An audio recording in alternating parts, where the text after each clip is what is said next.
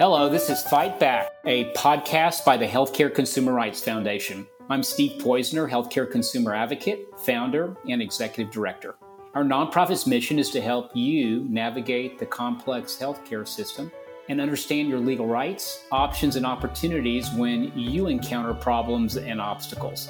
We want to empower you with the information you need to fight back and get the best possible care. Our special guests, experts in their field of healthcare and medicine, provide you with an informative, interesting, and life-changing education on a variety of healthcare topics important to you and your loved ones. In our new Fight Back mini-cast series, we take you through the highlights and great educational information from our most popular podcast topics in our very large library. Let's get started. Dr. Melamed, could you provide a little bit more information about what exactly is an anti-inflammatory diet? Yes. So you have to look at the evolution. I would like to say our evolution, where the humans came from. You know, if you think about where we came from, and if you look at the agriculture revolution was not till about 10,000 years ago. You know, we humans have been around for millions of years. So the agriculture revolution was 10,000 years ago. Why is that important? Because 10,000 years is not enough for us to evolve in an evolutionary way. What does that mean? So agriculture revolution brought to us a lot of wheat, you know, the bread basically, grains, a lot of grain. You know, that's really when the grain came from, right? The grain, barley, rye, oats. Right. So our digestive system, 10,000 years is not enough for it to adapt to basically these chemicals or these compounds, such as barley, rye, oats, and grains. I know a lot of people have bread and whole wheat bread, but really, grain, barley, rye, oats are very inflammatory for you. I know maybe some doctors listening, they think there's no way, but that's really the truth. You can talk to some of the patients who have autoimmune disease. Them eliminating these food from their diet, they have felt immensely much better, basically. Now, I'm not telling you don't even have bread. Sure, you want to have a piece of a toast once in a while, sure, go for it. I'm talking about repeated consumption of these on a daily basis will cause, disrupt your gut health and will cause what we call leaky gut. So that's what the inflammation is. Inflammation is that your gut microbiome, your gut structural integrity gets destroyed from within, and bad stuff starts getting in that should not get in, and bad bacteria starts populating your gut and eliminating the good bacteria. So again, grain, barley, rye, oats. Now, if we were in Europe right now, if you were in a French bakery or Italian or Switzerland, their bread is very different than us. It's only on white flour only, no preservatives.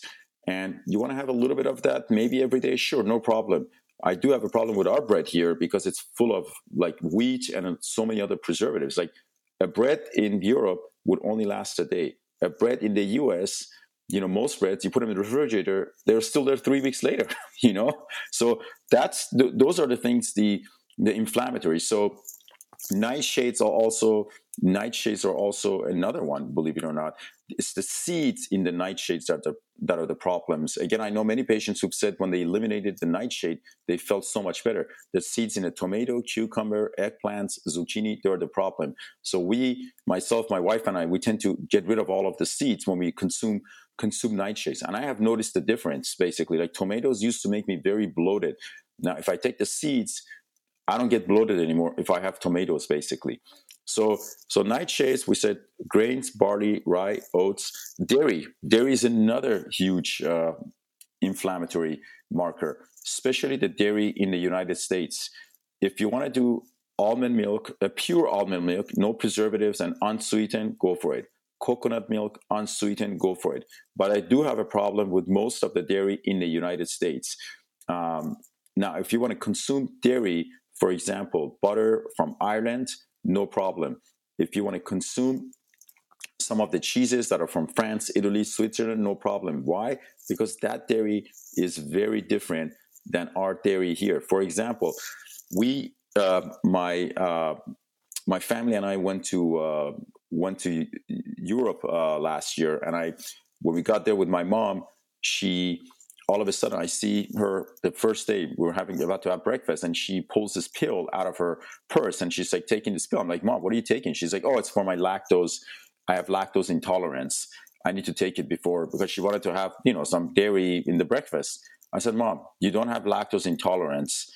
It's the dairy in the US that's the problem. I said, I bet you if you eat the dairy here, nothing is going to happen to you. And guess what? My mom consumed the dairy without the pill. Nothing happened to her. In fact, most of my patients tell me that when they're in Europe, they don't break out.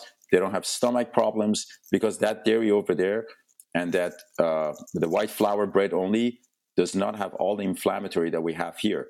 Another one also inflammatory is meat, animal protein.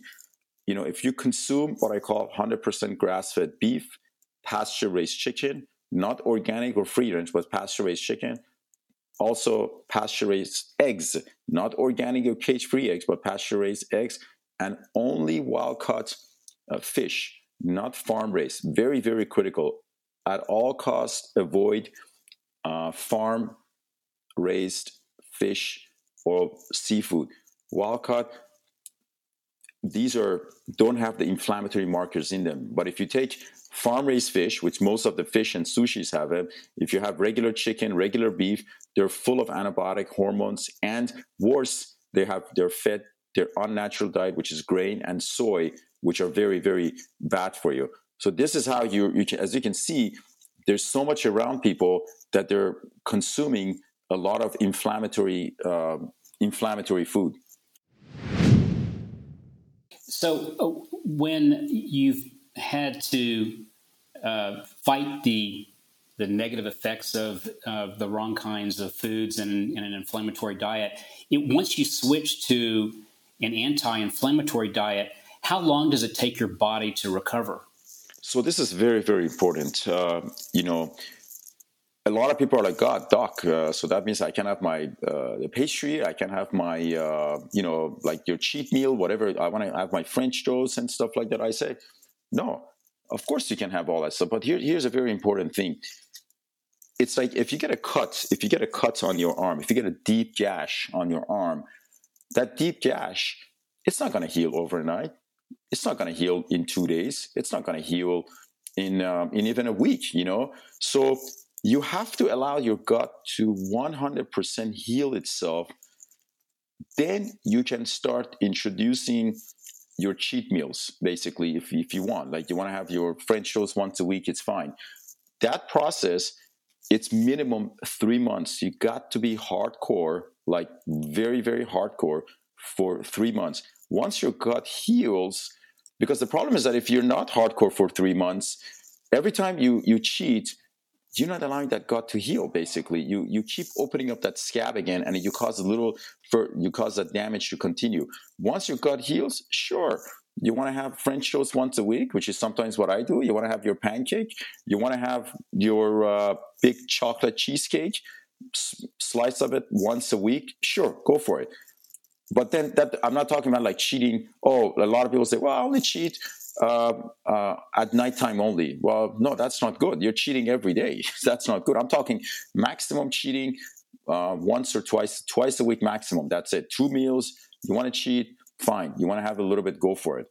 But once you really go on this anti-inflammatory, you will see that you can't eat the way you used to eat because you develop such a afterwards reaction, such a stomach pain, and you're like, God, I can't believe I was eating this. So your body actually starts developing an aversion to some of the food that you really used to like, because you become so healthy and you don't miss it anymore. Well, let's talk a little bit more about your gut. You've mentioned it a few times. The gut is an amazing part of the human body, super complicated, right? Yes. Can you talk a little bit about what the gut does for the body and how it impacts your overall health? That's very critical. In fact, most people don't think about it. They call gut the second brain, basically. We have more nerve connections. So think about it. More nerve connections. I'm going to repeat again. More nerve connections from the gut to the brain than anywhere else in the body. I mean, think about it. When you run, how much motor nerve connections are going from your legs to your brain to make it happen for you to be sprinting? I mean, you would think that's the most nerve connections to your arms and legs because you're using them all the time, but that's not the reality, or your eyes. The reality is that there's more nerve connections from your gut to the brain. In fact, they're showing now that people who develop Alzheimer's, Parkinson's, even ALS, multiple sclerosis, all these things are apparently coming from the gut, basically. A poor gut health over decades leads to these conditions. And also, again, we are the highest in the world in Alzheimer's, Parkinson's, neurodegenerative disorders in the world. And that goes against to our diet. So gut is very important. In fact, I tell my patients after the surgery, my focus is to focus on your gut health. I want to focus on your gut health because the faster we get your gut health back after the surgery, the faster you will recover. So a lot of conditions, diabetes, I feel a lot of chronic diseases, they all start from the gut. The gut regulates, pretty much everything in your body. 70% of your immune system lines up your gut. So if you have a bad gut health, guess what? That is causing compromise 70% of your immune system. And gut health is what I tell my patients to focus because of COVID. Now we're in this current COVID crisis, the coronavirus, and you optimize your gut health, you're optimizing your immune system, and that's your best chance of fighting against COVID. I want to thank you for listening to today's Fight Back minicast. You can listen to the full podcast on this topic or check out additional podcasts by going to our website at www.healthcareconsumerrights.org. We also welcome your input and stories that we can use on future podcasts. This is Steve Poizner, and this is Fight Back, a podcast by the Healthcare Consumer Rights Foundation. Thanks for listening. I look forward to our next podcast. Talk with you soon.